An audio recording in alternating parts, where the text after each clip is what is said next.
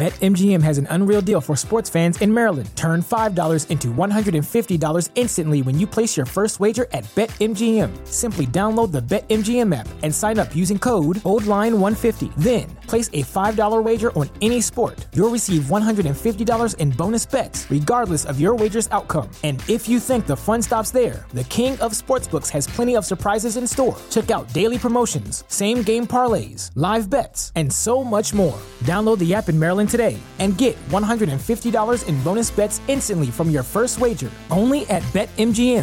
BetMGM and GameSense remind you to play responsibly. See BetMGM.com for terms. 21 plus only. Maryland only. New customer offer. Subject to eligibility requirements. Rewards are non-withdrawable bonus bets that expire in 7 days. From issuance, please play responsibly. For help, visit mdgamblinghelp.org or call 1-800-GAMBLER in partnership with MGM National Harbor. Promotional not available in Washington, D.C. Coming to you live from downtown Detroit, this is Benzinga's Pre-Market Prep. Bring on Joel and Dennis here. And Joel, if you want to share your charts, that would be great. Let's run through the overnight market and then let's get to the meat of this conversation. Okay, the good news is we're up 15 handles at 42.0750. The bad news is we're 40 points off the high, and we're less than 10 points off the low. So there you go. Crude down $5.15 at 104.17. Do we move over to the April? No, we got that April contract expiring. Big open interest still. Gold down 15.20, 1969.80. Silver in the red by 55 cents at 25.61. The cryptos are doing okay this morning. You have Bitcoin, that's up $600 at 38,925, and Ethereum, that's going north too. That's up $50.50 at 25.80. So a lot to discuss here this morning in the markets. We're just Spencer's going to be the cheerleader. I'm going to try to be. Do you got some pom-poms under your desk? No, but we're gonna need it today. I got something to cheer us up first. I got in the mail this weekend. I got some new Benzinga swag, and I'm actually wearing it here right now. You got yours. I got some Benzinga swag. You got to see this shirt. Look at this shirt. I sure hope it's not a picture of me on there. Joel's like, this is not making my morning better. Joel, there's something coming. It's coming to you. It looks great. This is a volatile puppy. It's coming to you too, Joel. Joel, it is just like you know why? Doesn't know. You got to completely not acknowledge it. I just got to show it one more time. Wait, hold on. Swag, man. Look at that. Okay. That's a good-looking guy right there. It's coming to you too. Do you know why they sent that to you? So I can wear it on Because no one's buying them. Nobody's buying them. That's so they had to get rid of them. Let's get rid of that one. What size is Dennis wear? Let's get rid of this one. First of all, I don't wear glasses anymore, right? Well, good, Dennis. Now you got a new shirt. I opened up the mail. I looked and I laughed outright, and then I threw that back to Spencer, to my kid Spencer, and then he laughed too, and he's like, and he's reading the shirt. Dennis, you're next, man. You're next. Oh, great. Yeah. I don't know. That one will sell. I will buy this stock for a penny. Okay. Fun time. Good job, Dennis. Good job. It's pretty cool shirt. Good job, Dennis. The one thing, Spencer, just in the future though, yeah, this is a large T-shirt, and it's a little bit skin tight on me. I'm an XL, sometimes a double XL. Me too. I'll wear it for you, but I wasn't sure about showing off that man bod. I wasn't sure about the exchange rate between the U.S. and Canada sizes there. I thought they maybe, but go with the XL. All right. Good to know. 215 pounds. Go with the XL. Good to know. All right, let's start with China here, guys. And by the way, you can, if you want to check out our swag store, we got a lot of stuff there. Swag.benzinga.com. All right, China is the story here. It's a never-ending series of headlines. You really can't escape it. Over the weekend, there was, headlines out of Didi, which fell 44% on Friday. It's so much pain. There's headlines out of Tencent, and it is remarkable how low these Chinese stocks are going. Alibaba got to what this morning? 82. Alibaba right? is trading right now. Got to 80. Yeah, it's at 82 this morning. It got to 80. I mean, and I get this question all the time, like, when are you buying Baba? When are you buying Baba? I sold Baba. I'm not rebuying Baba. I don't know when, if, is it cheap? It's been cheap the whole time. It doesn't matter. What is a bigger issue for all these Chinese stocks here now is the potential of delisting. And this is a whole new can of worms to worry about with all these Chinese stocks. Not even a matter of their government torpedoing their own companies. It's now a matter of the U.S. government potentially torpedoing these companies too, with the delisting possibility. So headline broke on Thursday night, which never got any press on Friday. No, it did. It got press, but not enough because of the Ukraine situation. So tell us about this. We should have talked about this Friday morning, but there was 4 companies, I believe, mentioned in it as a potential delisting here. All Chinese companies. Tell us what's happening here, Spencer. So there was this law that was passed 2 years ago in the U.S. as Holding Foreign Companies Accountable Act, which basically just says that the SEC has the right to delist any stock that trades in the U.S. From a foreign nation if the U.S. can't view 3 consecutive years worth of company audits. But the catch is that on the China side, they don't let their auditors share their information with the U.S. So something's got to give here. Yeah. Obviously, I just mentioned the fact that this law is 2 years old and hasn't really been enforced yet. The list that the SEC put out on Thursday consisted of 5 stocks, Yum China being the big one. And there are 4 other smaller ones here. But obviously the implication here is that every Chinese stock is henceforth at risk of potential delisting. That's why you see continued fallout in KWeb and Baba and Baidu and JD, even though they were not mentioned on Thursday. And I think I saw a stat that the Hang Seng is down 34% year to date, and we didn't even mention the fact that over the weekend, the Shenzhen went back into lockdown over there because of COVID. Yeah, which is, don't forget about that. So there's all kinds of fun things happening. China is the concern here this morning for me. So obviously the Ukraine situation, we had some good news, potential, and this is why the European markets are up, and we'll just leave that after we say that. But there's a potential, ceasefire. They're talking. They think later in the week they're moving towards that. So that is good news. That whether that we can believe that or not, we don't know. They pulled we thought this Thursday, and then they pulled the rug out from under it an hour later. So we don't know anything on that front. You don't know what you can believe, but I do know you can believe the potential for delisting of a lot of these companies. So I believe there's 4. If you can go find that headline from Thursday night, Spencer, Yum China was the big one. It's 5. I think it was 3 other companies mentioned in that same. It's Beijing. Here, let me get you the tickets. Yeah. So Yum China is YUMC. Right? Yes. That's the easy one. And then you got this other company, Beijing, which is it's BGNE is that one. Okay. And Zlab, which is ZLAB, is lab. Yeah. Makes sense.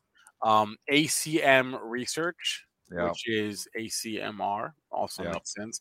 And then the last one was HUTCHMED, and that one is HCM. I don't even need to bring up all the. They all just got destroyed, and they've been destroyed. Yep. And you get the arguments. I mentioned a little bit of this on Twitter, and you get the arguments back. Well, Tencent's not listed over here, not on a regular exchange, and it's doing fine. And and that's what they're arguing is that all these ADRs that are getting murdered on this are still going to be okay. And that might be the case, but you have a lot of U.S. investors that invest via ADRs.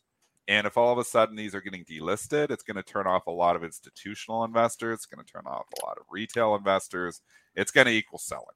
Nobody likes their company getting delisted, even though it's just an ADR. And yes, you'll still be able to trade out of it, probably down, but it's not as simple. And people don't like holding companies that get delisted.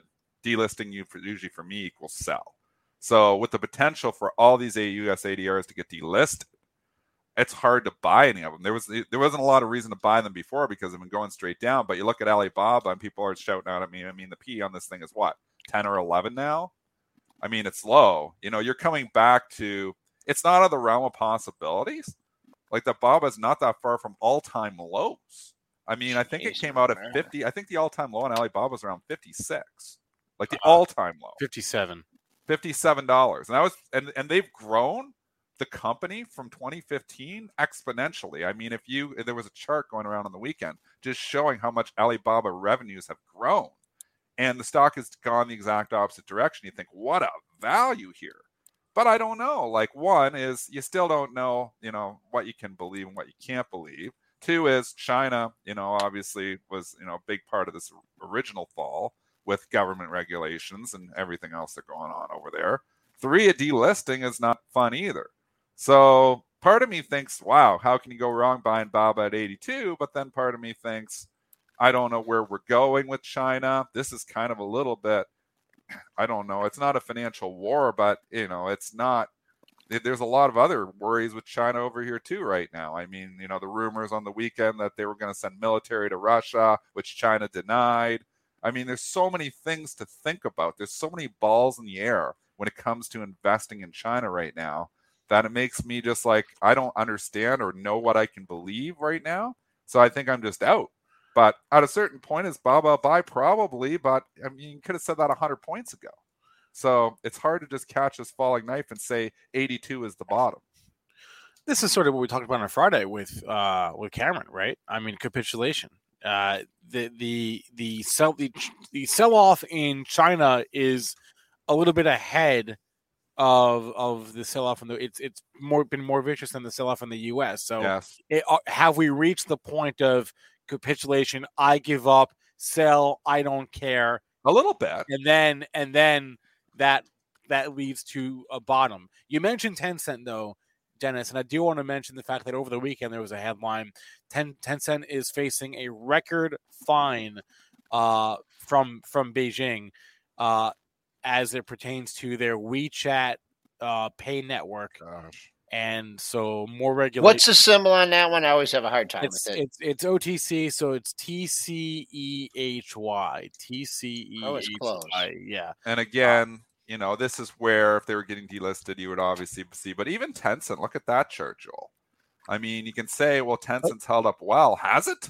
But Tencent's also a bad example because Tencent is the conglomerate of the bunch, and it has its tentacles in everything. Yeah. So maybe the solution here is that these things they delist and then they trade OTC, which is a platform for them to still trade in the U.S. without being on an exchange. So in theory, Tencent could hold up better if it wasn't a literal conglomerate in the fact that it has pieces of all these other tech companies. If it wasn't so exposed to China, there's so many things to think about here.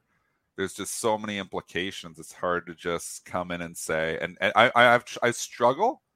Besides the valuations being dirt cheap, it's a struggle to find the catalyst, the reason to come in and buy them now. I mean, because you could argue valuation 6 months ago, and believe me, a lot of people on my Twitter, when I was selling my Alibaba, my last shares at $147 that day, and you won't see it on the chart, but I sold in the pre-market. 148, I guess, to trade to that day that it disappointed. I had multiple people saying, you're really going to regret that sale. It's at 82. I'm pretty happy with that sale. I mean, and they were arguing, the arguments coming after me is Baba is dirt cheap. Baba has been dirt cheap compared to other tech stocks for a long time. I don't know where this is going. I don't know how much the government's going to continue to regulate, their profits over there. I don't know if they're going to delist the company. I just don't know. And I don't know means I don't buy. Where's Jack? Around, I think. I don't know. I really don't know. There's so much stuff we don't know about, Joel. That's the whole problem with going and investing in China. You just don't know. And then you add the whole can of worms of, we don't know where China's siding on the whole Ukraine thing yet. They've been pretty, pretty quiet about it. So there's we know where they're siding. They side with Russia, and it escalates. That's major problems because we don't want. It's one thing to get into a financial war with Russia. The U.S. cannot get into a financial war with China. They make all our products. They control a huge portion of the U.S. debt. And I just can't see how it ends well for the U.S. if we decide to go into a financial war with China. We don't have the manufacturing facilities here. I mean, we get into a financial war with China just for fun, not saying it's going to happen, but just for fun. Let's just say they said, hey, Apple, you're not making your phones here anymore. Well, what the hell would happen to Apple stock? These people work for $2 an hour over there. So, I mean, that's not probably happening, but I'm saying I don't think we should escalate it to a point of trying to get into a financial war with China. I think that we need to consider, like, that this is a much different, from an economic standpoint, much different to get in a financial war with Russia versus a financial war with China. So I think we just can't do it. So I don't know. There's a lot of things to think about here, but there's a lot of things to be worried about with just going and investing in China right now. Just for context, the reason why we laid the show off with this morning is because when I pulled up my Benzinger Pro this morning, and I'm looking at what's up and what's down in the pre-market, half of my down movers is China. It's half of these stocks. Every day. Yeah. Every day they're down. Half these stocks that are the biggest losers in the morning are Chinese stocks. It is remarkable the breadth and consistency of there's basically no pocket of strength in China. Everything is down. It's all going one direction and it's down. It's been that way. I mean, look at Alibaba chart. Let's go back to Baba. February 18th, which is basically less than a month ago, was $120 a share. And that was after it got beat up from $300 for the last year and a half. We know that. So a lot of people saying we've got some base, we're solid. We take out the lows. And again, if you are trading and you are actually trading on the short side and taking shorts on stocks making new lows of the move, the breakdowns are working so much better than the breakouts. That broke down, Joel, from 108 was the low back in December. Yep. It cut through 108, and you've basically taken no heat from that point in time. We had the whoosh to 100, came back to test it. Technically speaking, that's a perfect scenario. 111 was the high back on the 11th, and then we've been straight down ever since, no heat. I mean, the shorts on the breakdowns are working so much better than the longs on the breakouts. And we continue to be in this bear market. And as a trader, you've got to look both ways here. It's hard to say that, okay, yeah, Baba's is going to bounce. You know how many bag holders are in this thing, Spencer? Everyone. They're all bag holders. There's basically, unless you were lucky enough to buy it in 2015 or 2016, the majority of people who own shares in Alibaba right now are bag holders, and they want to get out on bounces. They want their money back. You'll have a whole new realm. If this gets back to 100, there's a whole new group of sellers, the ones that have bought it recently that are say, hey, give me my money back or give me some of my money back. That's why stocks making new lows, it's hard for them to just come back. So it's tough to just come in here and say Alibaba is cheap, let's buy it. It's going to be okay 10 years from now, because we don't know. This isn't a U.S. company. It's a lot different. I just can't see. And that's why I'm making the case again here. I just don't want to invest in China right now. I want to go even farther than that. So I own some emerging markets funds in my long-term portfolio. I don't own any Chinese stock direct, none, but I do have a couple of emerging markets funds. On Friday, I wrote this on my sheet, and I don't know if you can see it there. It says, sell emerging markets funds. I was telling myself with 10 stars, get out of all those funds. I'm like actually looking here and saying some of these EEM, it's basically EEM that I own. It's the Canadian equivalent, but it's basically EEM. I'm looking at them down 15, 20%. I'm thinking, man, they could go a lot lower. Now, the emerging markets funds have a lot of other companies. Like, it's better than having China, like an FXI. FXI has been hurt a lot more because EEM, it's got Japan, with Singapore. We got other countries in there. But I don't know if I want to own any of it. Like, a lot of it is in China than in that EEM. It's definitely got a huge chunk invested in China. I mean, we're only getting back to 2020 pricing here if they really start hammering those stocks, those emerging markets funds. So I think on a bounce, I think I'm actually a seller of emerging markets funds. The CEM, though, it looks like it kind of been holding up. I mean, it's held up really well. Yeah. All my emerging markets funds, I'm still green in all those things, and I've been buying them for the last few years, but I'm up in all of them. I'm thinking, I don't want to go red in these things. I don't want them to Alibaba me. Now, again, I think Japan is in a completely different situation. So maybe you got to break down and can we do that? What is an EEM? Yeah, I'm looking right now. I'm glad. Let's break it down. How much? We know it's chunk. So it's 28% China. Yeah. You want me to go country or region? Yeah, go country. Or, All right. Yeah, country's best. Second largest weighting is Taiwan, which is that's not going to help things here. No, 16%. Then followed by India and South Korea, which collectively make up about a quarter. India and South Korea are about a quarter of the fund together. Brazil's 5%. Saudi Arabia is 4%. Then you've got a lot. Basically, those are your largest. It's South Africa is 3.8, and you've got it breaks out Hong Kong separately. So those are your largest holdings. It goes China, Taiwan, India, South Korea, Brazil, Saudi Arabia, South Africa. Those are your 7 largest weightings in terms of country breakdown in the EEM ETF. So if you want to go a little bit more broad and say, okay, let's combine that stuff, it's 75% Asia Pacific, 13% Europe, and about 12% North, South, and Central America. So it's still mostly Asia. That would make sense because it's a lot. So we got basically between China and Taiwan 40%. Yep. And that's why it's held up better than China, because China's been the one that's really been getting nailed.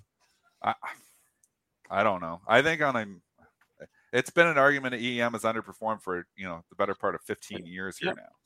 So that's why I've had some emerging markets funds, and you keep thinking this is going to be a catch-up trade, and it looks like it's going to go the other way, So it is really tough investing environment right now. All right. In all areas. Sorry, I didn't mean to interrupt you. No, you got to interrupt. I was going to move on to Europe, though, because against the context of all of China getting hit today, I was surprised to see the European banks this morning. Actually, it's not just the banks; it's all of Europe trading higher. No, but that's not surprising though, because we've got the potential. They're trading higher on the potential for a ceasefire. How many times are they going to fool? No, but they said it again. So in an hour they're going to say there's no ceasefire, no, not even close, and then they'll pull the rug. That could happen. That's what happened before. Fool me 4 times, shame on you. But I know, but the market continues to be fooled. So U.S. markets are leaking, but I think the U.S. markets aren't leaking so much. The U.S. are very much underperforming European markets here this morning. But I think the U.S. markets are worried about the China situation too. I think this whole delisting thing really didn't get the press on Friday. It's concerning. You come in and see Alibaba down another 5% in Hong Kong, Hang Seng getting killed over the weekend, and you think, man, this is just getting ugly. Baidu is now $110 again. JD.com is $45. I mean, holy crap. Remember I took that JD trade from like 62 to 78? Oh, yeah. Holy cow, I'm lucky I didn't rebuy. That's 45. JD is $45. Like, that's like, what we were saying is one of the best ones. I mean, it's moved from 40. It's I give a perspective. It was $73. 1, 2, 3, 4, 5, 6, 7 trading days ago. Yep. 45 from 73 to 45. The company didn't even do anything. They didn't say anything.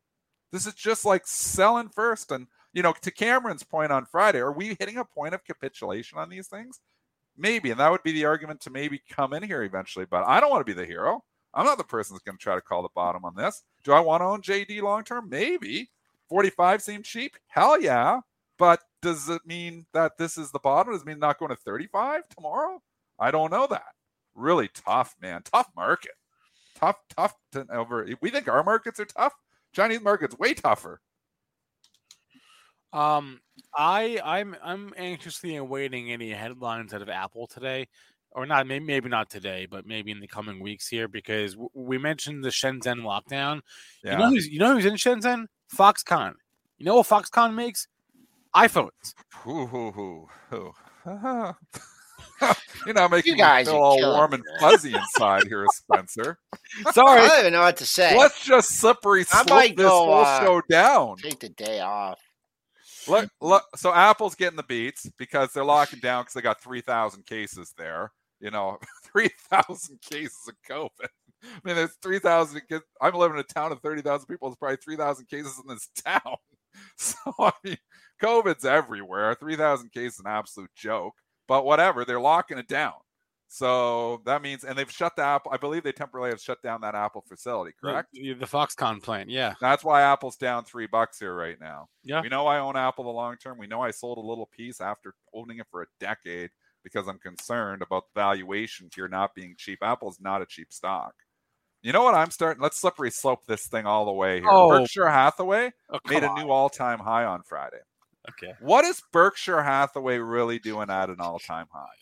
Let's stop and think about this. We've got a lot of concerns. Because it's all the rest of the stuff. It's 45% Apple. Yeah, it's the rest of the stuff, though. There's a case to short Berkshire Hathaway here at an all-time high. I hate shorting stocks at new all-time highs. There's actually a case to go short. I'm not saying I'm going to do it, but there's a case to short Berkshire Hathaway, and the case is Apple. If Apple really starts to get ugly, you got Berk at all-time highs, which is completely – investors in Berkshire Hathaway are completely disregarding the huge holding of Apple because Apple is now significantly off the highs. Berkshire Hathaway should almost track Apple closer when it's 45%. Yeah, it's got Coke. Coke's up there making new – well, Coke's broke down too, though. What's holding – why is Berkshire – can we open up and see why Berkshire is at all-time highs? What do they have? They got a 10% stake in Occidental Petroleum. Occidental? Yeah. The oil holdings helping to hold Berk Yeah, up? and they got he has CVX. He's got some oil, and that's really helping for sure. He's got How oil much and oil? Apple. Is it 15% oil? He doesn't have any airlines either. Kroger's. As much as we were beating him up for selling the airlines, those airline sales are looking pretty good right now. Kroger's a good one. Should also mention that the Berkshire annual meeting is 6 weeks away. It's the end of April. Maybe we're a run up into that. I don't know. Okay, so we know, Duncan. We know that they. I'm saying that they got all kinds of stuff. Okay, so yeah, they're 45% Apple. He's got 13% Bank of America, 8% American Express. Okay, that's no good. Bank of America's position sucks. He's 13% Bank of America. He owns it at like $8.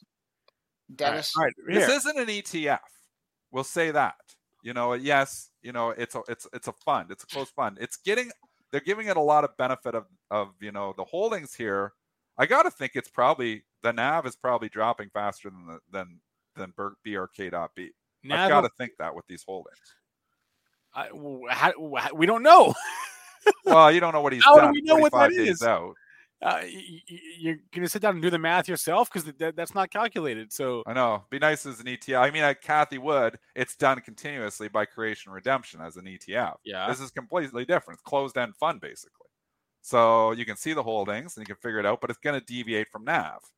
I mean, I don't know where the NAV is, but I just say I'm if it's owning 47% Apple, Bank of America's 13%, that's 60% of the fund that's not positioned very well, in my opinion. So oil helps. Joel's right. He's got some nice Oxy in there. How much percentage wise of the fund? 2%. He's got 2%'s nothing. Throw that away. That's there's only 10 of them that they're giving it too much benefit of defense, warrant value. If I own Berkshire Hathaway, I would sell it here today. I've been bullish Warren for decades.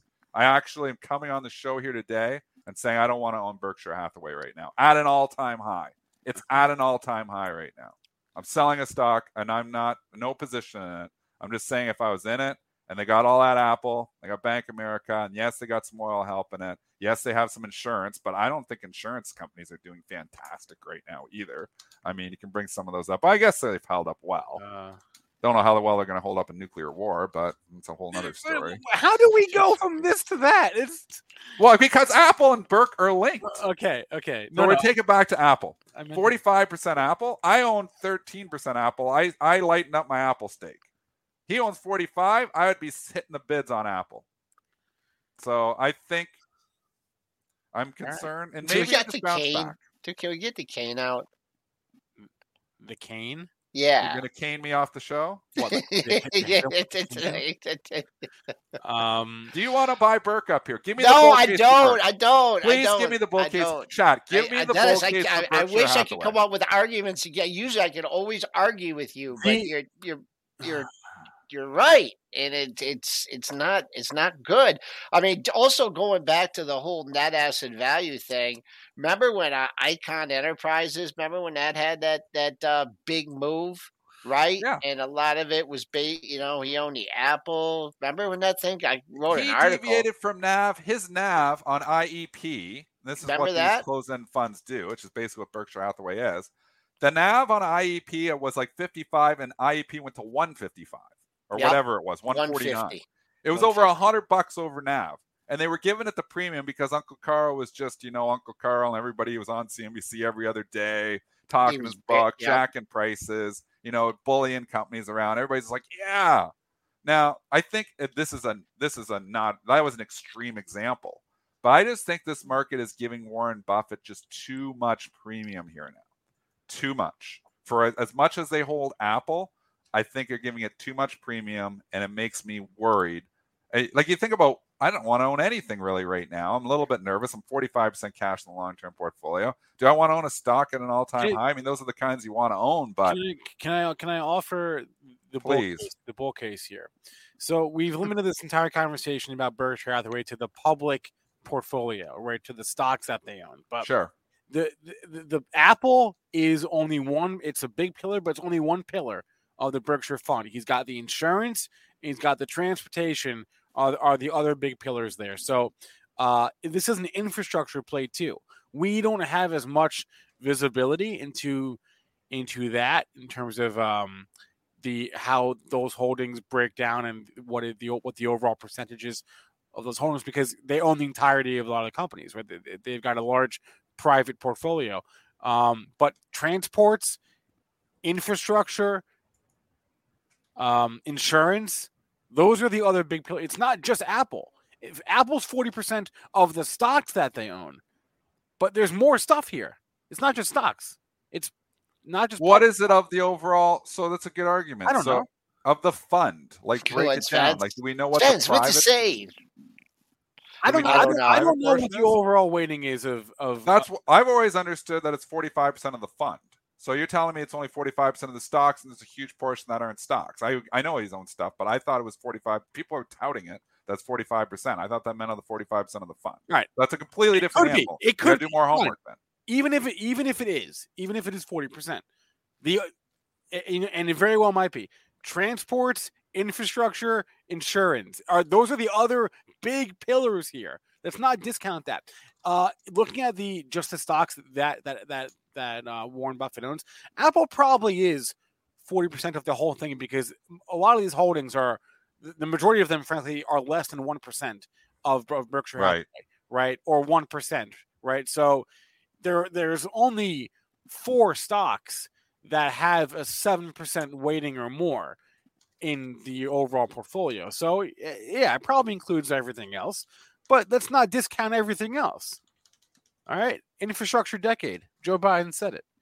His lips to our ears. I'm just saying, that's going to take a while to filter through, though. I forget about that. Boom, bridges don't go up overnight. I mean, it takes a while too. Anyway, all right. I before we bring Tim on, I want to talk about Affirm quickly. AFRM. Okay. This is a weird headline. I saw this over the weekend. So on Friday, Affirm was marketing a bond sale, an asset-backed security bond sale, and they halted the bond sale in the middle of the sale. Like, they had already sold some bonds, like some tranches, and then they halted it midway through, which is kind of weird. I saw Danny Moses tweeting about this. If you don't know who Danny Moses is, all you need to know is that he was involved in The Big Short. He was under Steve Leisman, whose character was played by Steve Carell in the movie. And he was tweeting about Affirm over the weekend, not in a good way. So this is a weird. I'm not super familiar with the bond market, but I don't know how frequent it is to see a company do a bond sale, and in the middle of the sale, you'd be like, nope, never mind, stop. Yeah, you know why? You know why? Because no one was buying them. Well, they already sold some though, so terrible. They had to take it back.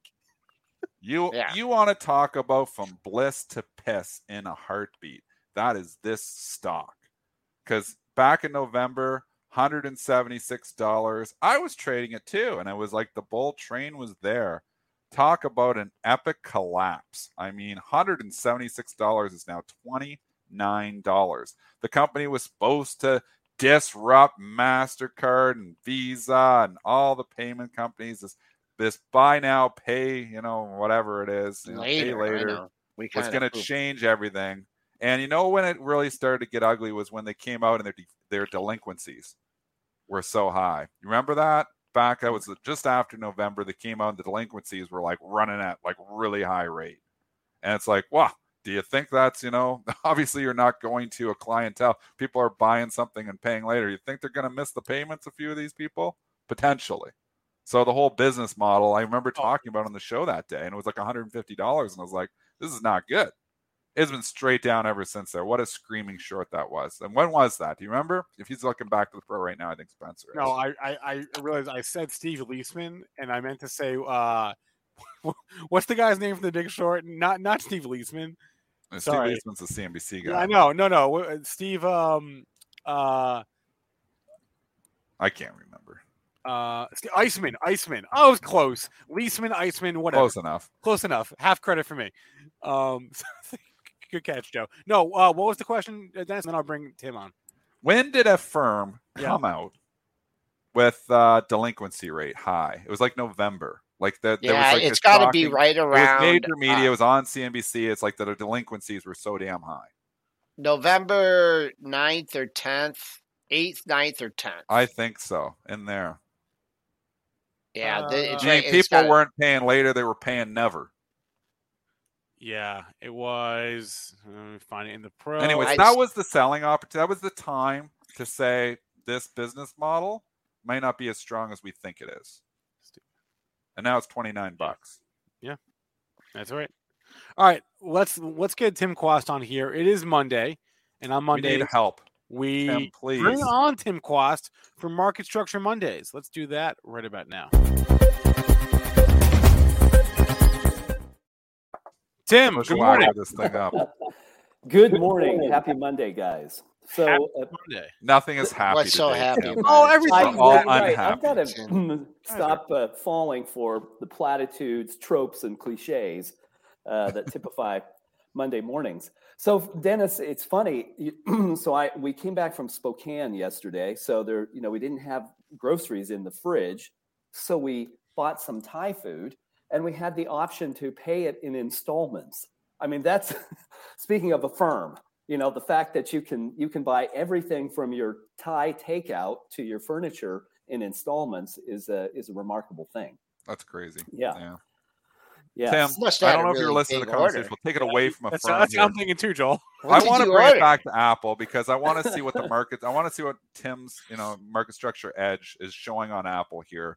I'm very concerned about Apple because it technically doesn't feel healthy to me. I'm so concerned about Apple, Tim. I've held Apple in my long-term portfolio for a decade, and I realized I sold a 25% of the position, which I never thought I would sell. Wow. But last week at 162, I was like, I'm too nervous about having my portfolio 13% Apple.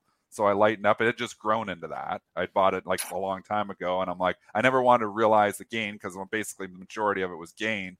But I'm just concerned. And I don't like the technicals. It doesn't feel healthy to me. The valuation isn't cheap.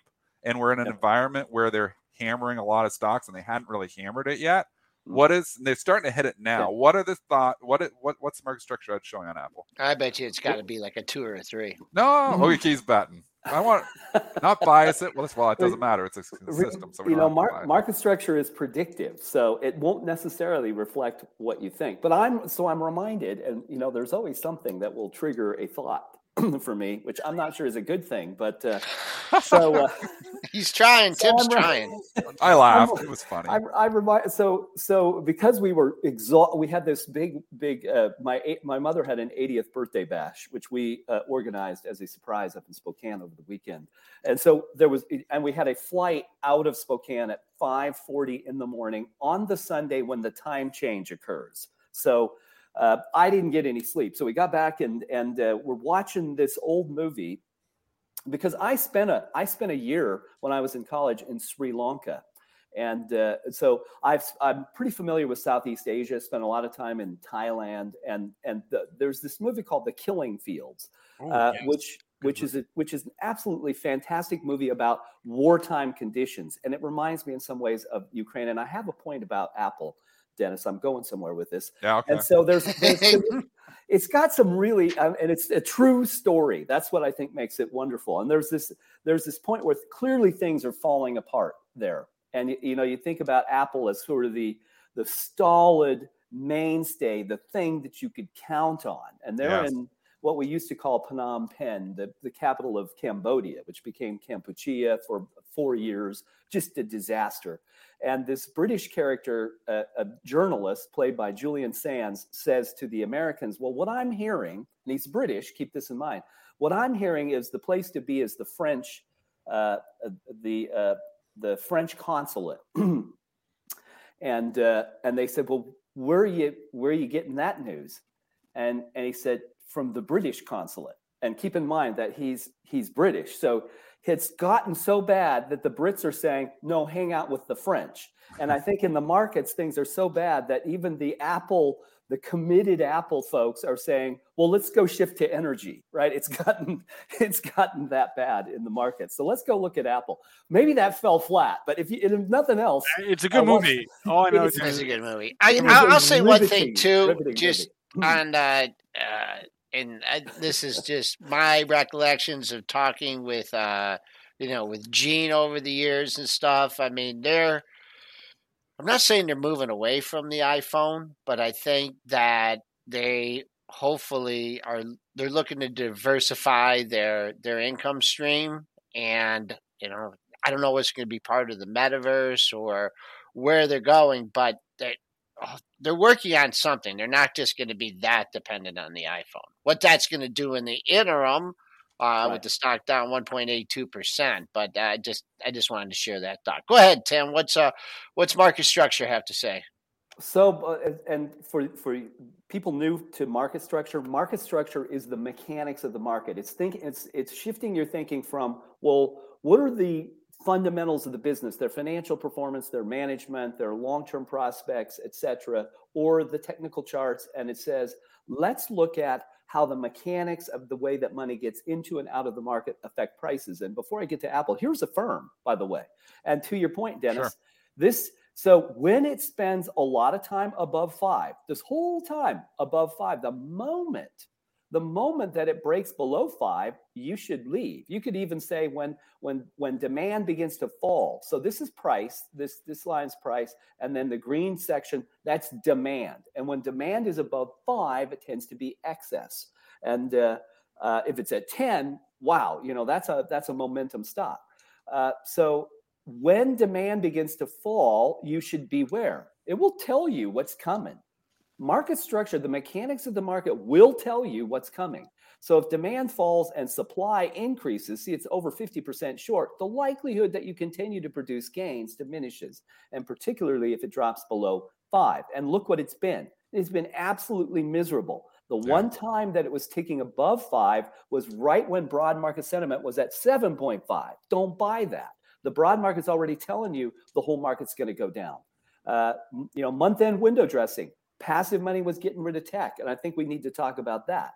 So it's been miserable, and it's still miserable no matter how much it's come down. You say, well, it can't go any lower. Well, sure it can until this equation changes. And there are points in time when change occurs. One of those is setting up this week, options expirations. That's when things recalibrate.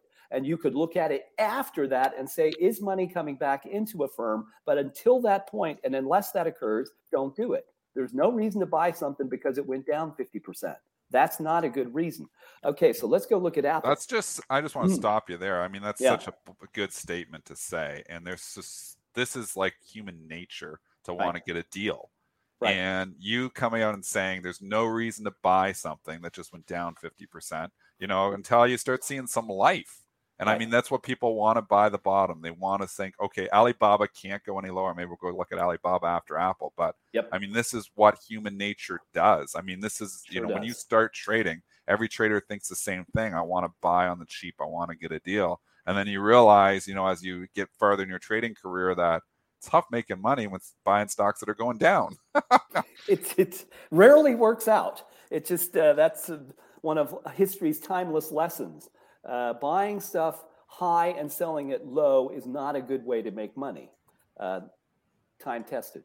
So this is a 1-year look at the supply and demand in Apple. So once again, here's price, and we're just taking the closing price. And then the demand is the green line. And the more time stuff spends above 5, the better it tends to do. Things that spend a lot of time at 5 tend to be platform stocks, foundational stocks that the market rests on. Well, Apple was only below 5 for 2 stretches here between March of last year. So here in May, which was a tough time in the market, people really got hurt in May. That's where the momentum market ended. I've said this over and over here on Market Structure Monday, that we have returned to where the market was in May, same price right now as it was in May, because that's where the momentum market ended. Now we'll find out whether we can get our footing again. The only other time that Apple spent any time below 5 over that whole period was in October or September, October, the transition last year. Also a tough time, also a point where the broad market was top. Now look at how the momentum has broken down. This does not look terrible, but Joel, to answer your question, it is a 4.2 and descending. So demand is below 5, not good, and falling still. And so you want to buy rising demand and sell falling demand. That's generally a rule. There are nuances to that. And then if you look at the supply side, the long-term trend in the supply side, short volume, the supply chain is producing too much and there's not enough demand. Well, what will that do to prices? It will deteriorate them. It's not horrible. I'd look at Apple and say, well, it's nothing like a firm. It's not going for 30 days at 1. It's not bad, but it sure isn't what it used to be. And so will it reset after options expirations and indexes recalibrate? That happens Friday, in and around. It can't all happen on one day. That's going to happen around Friday. Options expire Wednesday, Thursday, Friday. New options trade next Monday. We can talk about that next Monday. But it's not terrible, but you can understand immediately why Apple is not performing like it did before. And it may or may not have anything to do with the business fundamentals. It has to do with insufficient demand and excess supply. It's that simple. So how do we know when to come in on something like this? So Apple, you wouldn't come on something like this. Is there anything, when you're looking here besides energy maybe, but is there, what do you like right now, Tim? Like where should we be putting our money? Yeah. What you want to do to me, 3 simple principles. Where is the money going? We can look to see where the money's going. What's best among the things where the money is going, and what's occurring around us? Are options expiring? Are indexes rebalancing? Is it an earnings season? All of those will affect the amount of speculation, which can disrupt the way the prices behave. So that's always the backdrop to me. So then for edge users, that this is the Command Central is the dashboard. Let's look across here and see where the supply demand equation indicates money is going. And it's not very good. I said this morning, there's either a paucity of trading opportunities or an abundance of misery, whichever way you want to look at it. But clean energy, there's one thing that has excess demand and at least constrained supply. So that's where you see right here. There are only 9 companies. It's a portfolio I set up, and I just put these components in here. But see how strong the demand side is and how reasonably constrained the supply side. It's not great, but look at it relative to cloud computing, where demand has just not been good for the last, call it, a month.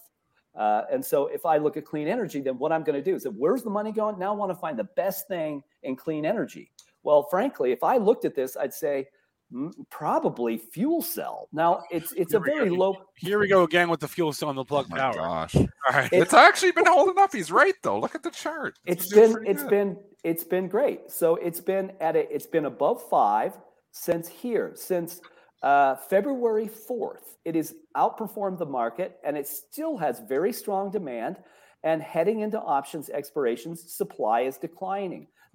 Now that's not an absolute. There are exceptions to the rule. There's just a central tendency. That would tell me that generally money remains committed to fuel cell. I will tell you stocks that are below $10, that the data volatility is greater. There's higher risk in it. But if I'm looking at that, that's the kind of stuff that you want to own. You want to own excess demand, not excess supply. So that's one example. And it's, you could look at, where else is money? Unsurprisingly, energy still looks good. The energy sector has about 140 companies in it. You'd think there'd be a lot more than that. But in the national market system, that's the component. You said, well, there are 300 energy companies in Houston. Yeah, but they're not all in the national market system. So here, see, the demand curve is beginning to come down, but look how strong it is versus the axis of 5. The supply side's ticking up. It's not great. You're not going to go get like you did, in the last week, stocks like NOV, used to be called National Oilfield Varco, not National Oil Well Varco, NOV Inc. One of the best performers in the market. Is it going to deliver the same kind of return? Well, no, you're at the kind of the top of the Ferris wheel, but that still tells me until we get to options expirations, money remains in energy. No surprise. There's no surprise that's where the money has been. But I'll tell you, it is tough to find good stuff. And all you have to do here is look at the demand side. All of these curves are just struggling even to get to 5. Well, it tells you that at this point in all the great complex of regulatory accounts, retirement accounts, people are still backing away from stocks, and that's affecting the market. Now, will that change after March expirations, end of the first quarter? Could. I don't know. We're going to find out. Tim Quas joins us every single Monday from Market Structure Mondays. His platform is marketstructureedge.com, and we were getting some questions, repeated questions in the chat about, can you get a discount? Spencer, get me a discount. Get me a discount. Okay, I heard you. I've gotten you a discount, and I'm going to put the code up on the screen right now. It's Edge Prep 20. Let me just put it up on the screen right now. Edge Prep 20 to get you $20 off your Market Structure Edge subscription. There it is. That code expires the end of this week.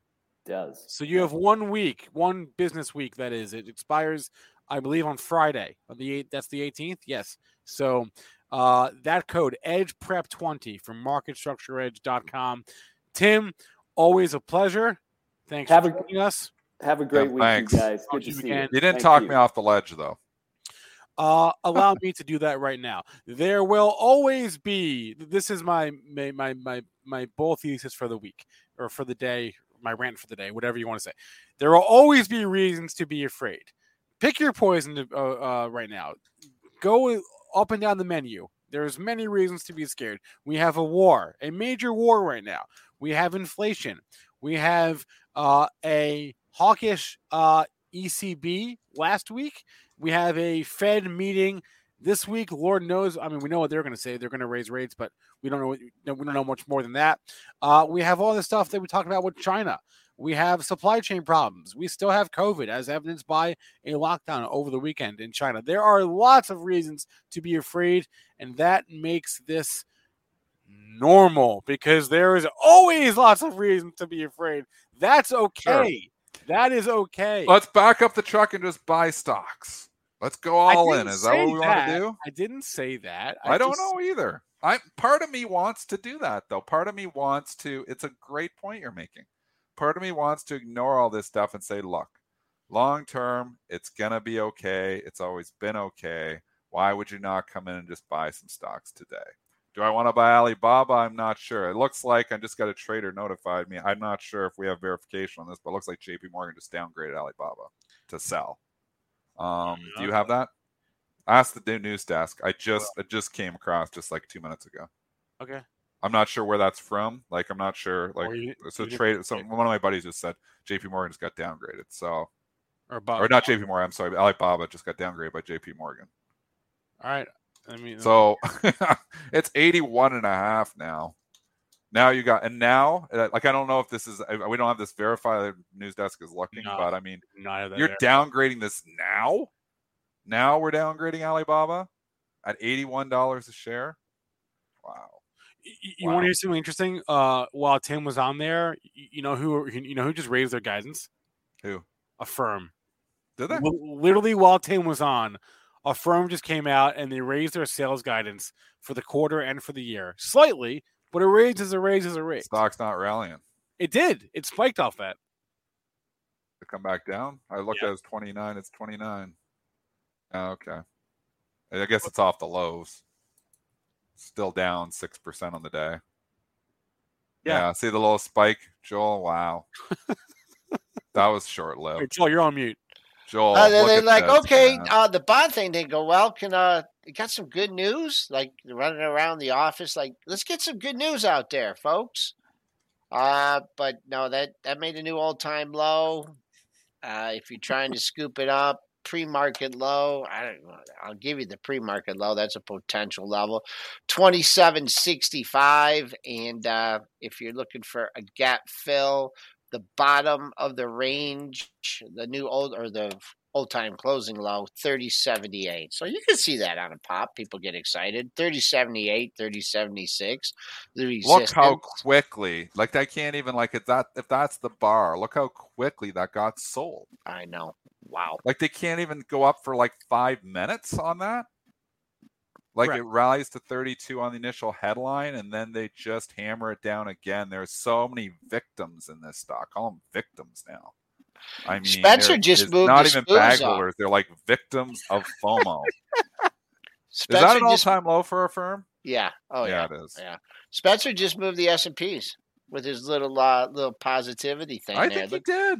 Look at Look that. at this. We're blasting off. We get a headline from Ukraine or something. Oh yeah, the war's over. Didn't you hear? Oh, that's good news. Yeah. Now we can worry about Yeah. China and interest rates. Anyway, I don't know what to say. All I can say, the only thing we promise you is going to be a lot of chop. I'm going to sell the rips. I'm going to buy the dips. I'm going to be trading it. Investing wise, I'm sitting with dry powder. I'm not going all in. We know I did some reallocation. I think I'm still just sitting back from an investing standpoint. But I will tell you from, a trading standpoint, as much as we've been, talking, there's a lot of opportunities on from a trading perspective. Just selling like a firm, goes up 32, it's gone. It's right back down. I mean, there's just so many opportunities from a trading perspective. There's so much chop right now. I think you got to take advantage of the chop. Take the money when you got it. You get the nice pop, you buy the stock, it goes up 6, 7, 8%. Take the money and run. That's the way it's working in this environment. 2 minutes left in the show. We'll do some ticker time. Kevin Blair asks thoughts on Google. Sure. Let's do Google. Alphabet, whatever you want to call it. Biggest position, almost the biggest position in my long-term portfolio. Love the company still. Again, everything is just out of favor right now. Is it cheap? It's cheaper than Apple. It's not cheap, though. Maybe relative to itself. But that's the biggest problem is nothing is really cheap. That's why I keep coming back to. I'm like, we have all these worries, and all these worries existed in the financial crisis, but stocks were dirt cheap. All these worries existed after the tech bubble burst, but stocks were dirt cheap. All these worries exist today, but stocks aren't dirt cheap. So that's the biggest difference. It's like, it's hard to just come all in here and buy expensive stocks in an environment with all these worries. They got to get cheaper, I think. I go to Cameron. I go back to Cameron's interview. The stocks aren't cheap. And she was just saying there's been no signs of capitulation. I kind of agree with that. I'm going to go just technical on you here. And, it's hard when you have a $26,000, $2,700 stock. But really this, where are we trading at? We're trading at 26.12. Until we could, wow, look at these three highs, man, 26.70. I mean, I know, wow, that's $58 away. Man, that's major resistance today. Until that thing can get, who knows what the market's going to do today, but I don't know. That's a big number. Until it gets over 20, let's call it 26.75, I say the path of least resistance is lower, and you have two lows here at like 2,600. You're only $12 away. You lose 2,600, and man, you got nowhere to go in this thing. So 2,600's got to hold, and man, if you see this thing at 26.70, 75 today, then that's going to be some major resistance. It's just a good point. New York Giants saying 22 PE is not cheap. And I mean, we've been in such an environment where you see something with a 22 PE and you're like, wow, that's cheap. Thank you. Where is the historical? Let's go to the S&P. Historically speaking, where is the average We're PE still high. for the S&P? What is it? 15? This people don't realize. What is it? 15? 15. Yeah. Yeah, 15. You know where it got to after the financial crisis? Like 9. 8 or 9, yeah. 8 or 9. So, I mean, 22 is still way over historical trends on just if we just compare it to S&P. And I'll say Google is like an S&P stock. It really is big. It's a huge part of it. So we should be giving a huge premium on stocks. I love Google. I still own the company. I haven't sold any of it. But, I sold some year, but I haven't sold any Google in like probably 7 or 8 years. It's grown to a big part. I think I'm up like 1,000% in it. It's been really, really good. But am I coming in and buying it right now? It's not cheap. No. Not cheap. All right, I'm going to hop here. Good job today, Dennis. Good job, Spencer. Joel, before I think bad job by me. I was bearish on everything. Stocks are starting Happy Pi Day, Joel. Oh, okay. Pi Day. That's What's right. today? That's today. Happy Pi Day, Dennis. What is a Pi Day? March 14th. 314, Dennis. Let's go. I don't even know what that is. There's Wake a up. Pi Day? Come on, You have a Pi Day now? Yeah. Is it- 3.14159265 is as far as I can go. All right, you didn't get it. That's fine. We're done. Dennis. Oh, pie, like pie. I was thinking like eating blueberry pie. I'm always thinking with my stomach. Yeah. I was like, do I get to eat pie today? You can. That's the beauty of it. Do whatever you want. All right, we're done here. Oh my God. Flunking math again. I know. That felt horribly. One for the road. Buy some bling. Get some bling going. Look at that. Swag.benzinga.com, guys. Don't tell Joel, but that shirt is on the store. But don't tell Joel. You can. People have asked in the chat today, how do you buy that shirt? It's in the swag store. Swag.benzinga.com. Shh. Okay. We're done. We're going live next with live trading with Benzinga. Mitch is out for the first half of the week, and he's out for a good reason. Mitch, along with a couple other guys from Benzinga, are down in Austin, Texas, for a combination of South by Southwest coverage, and also they're getting a tour of a certain EV factory down there. I'm not going to say which one it is, but we'll have some content about that out next week. So Aaron Bree is hosting live trading today with Zunaid and Ryan, going live right now. We're done over here, so smash that like button, please, on YouTube, on Facebook, on Twitter, on Twitch, even on LinkedIn.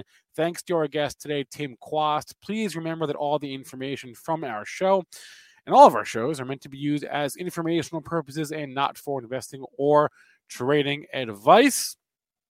And that's a wrap. Oh, you know what I need to do before we go? We are on the literal doorstep of 150,000 YouTube subscribers.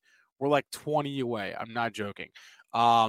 We're going to figure out a way to celebrate that nice round number. I don't know what we're going to do yet, but if you haven't subscribed to our YouTube channel, you can be the 150,000th Benzinga YouTube subscriber if you subscribe in the next 5 minutes. So do that. I'm done. Everyone, good luck.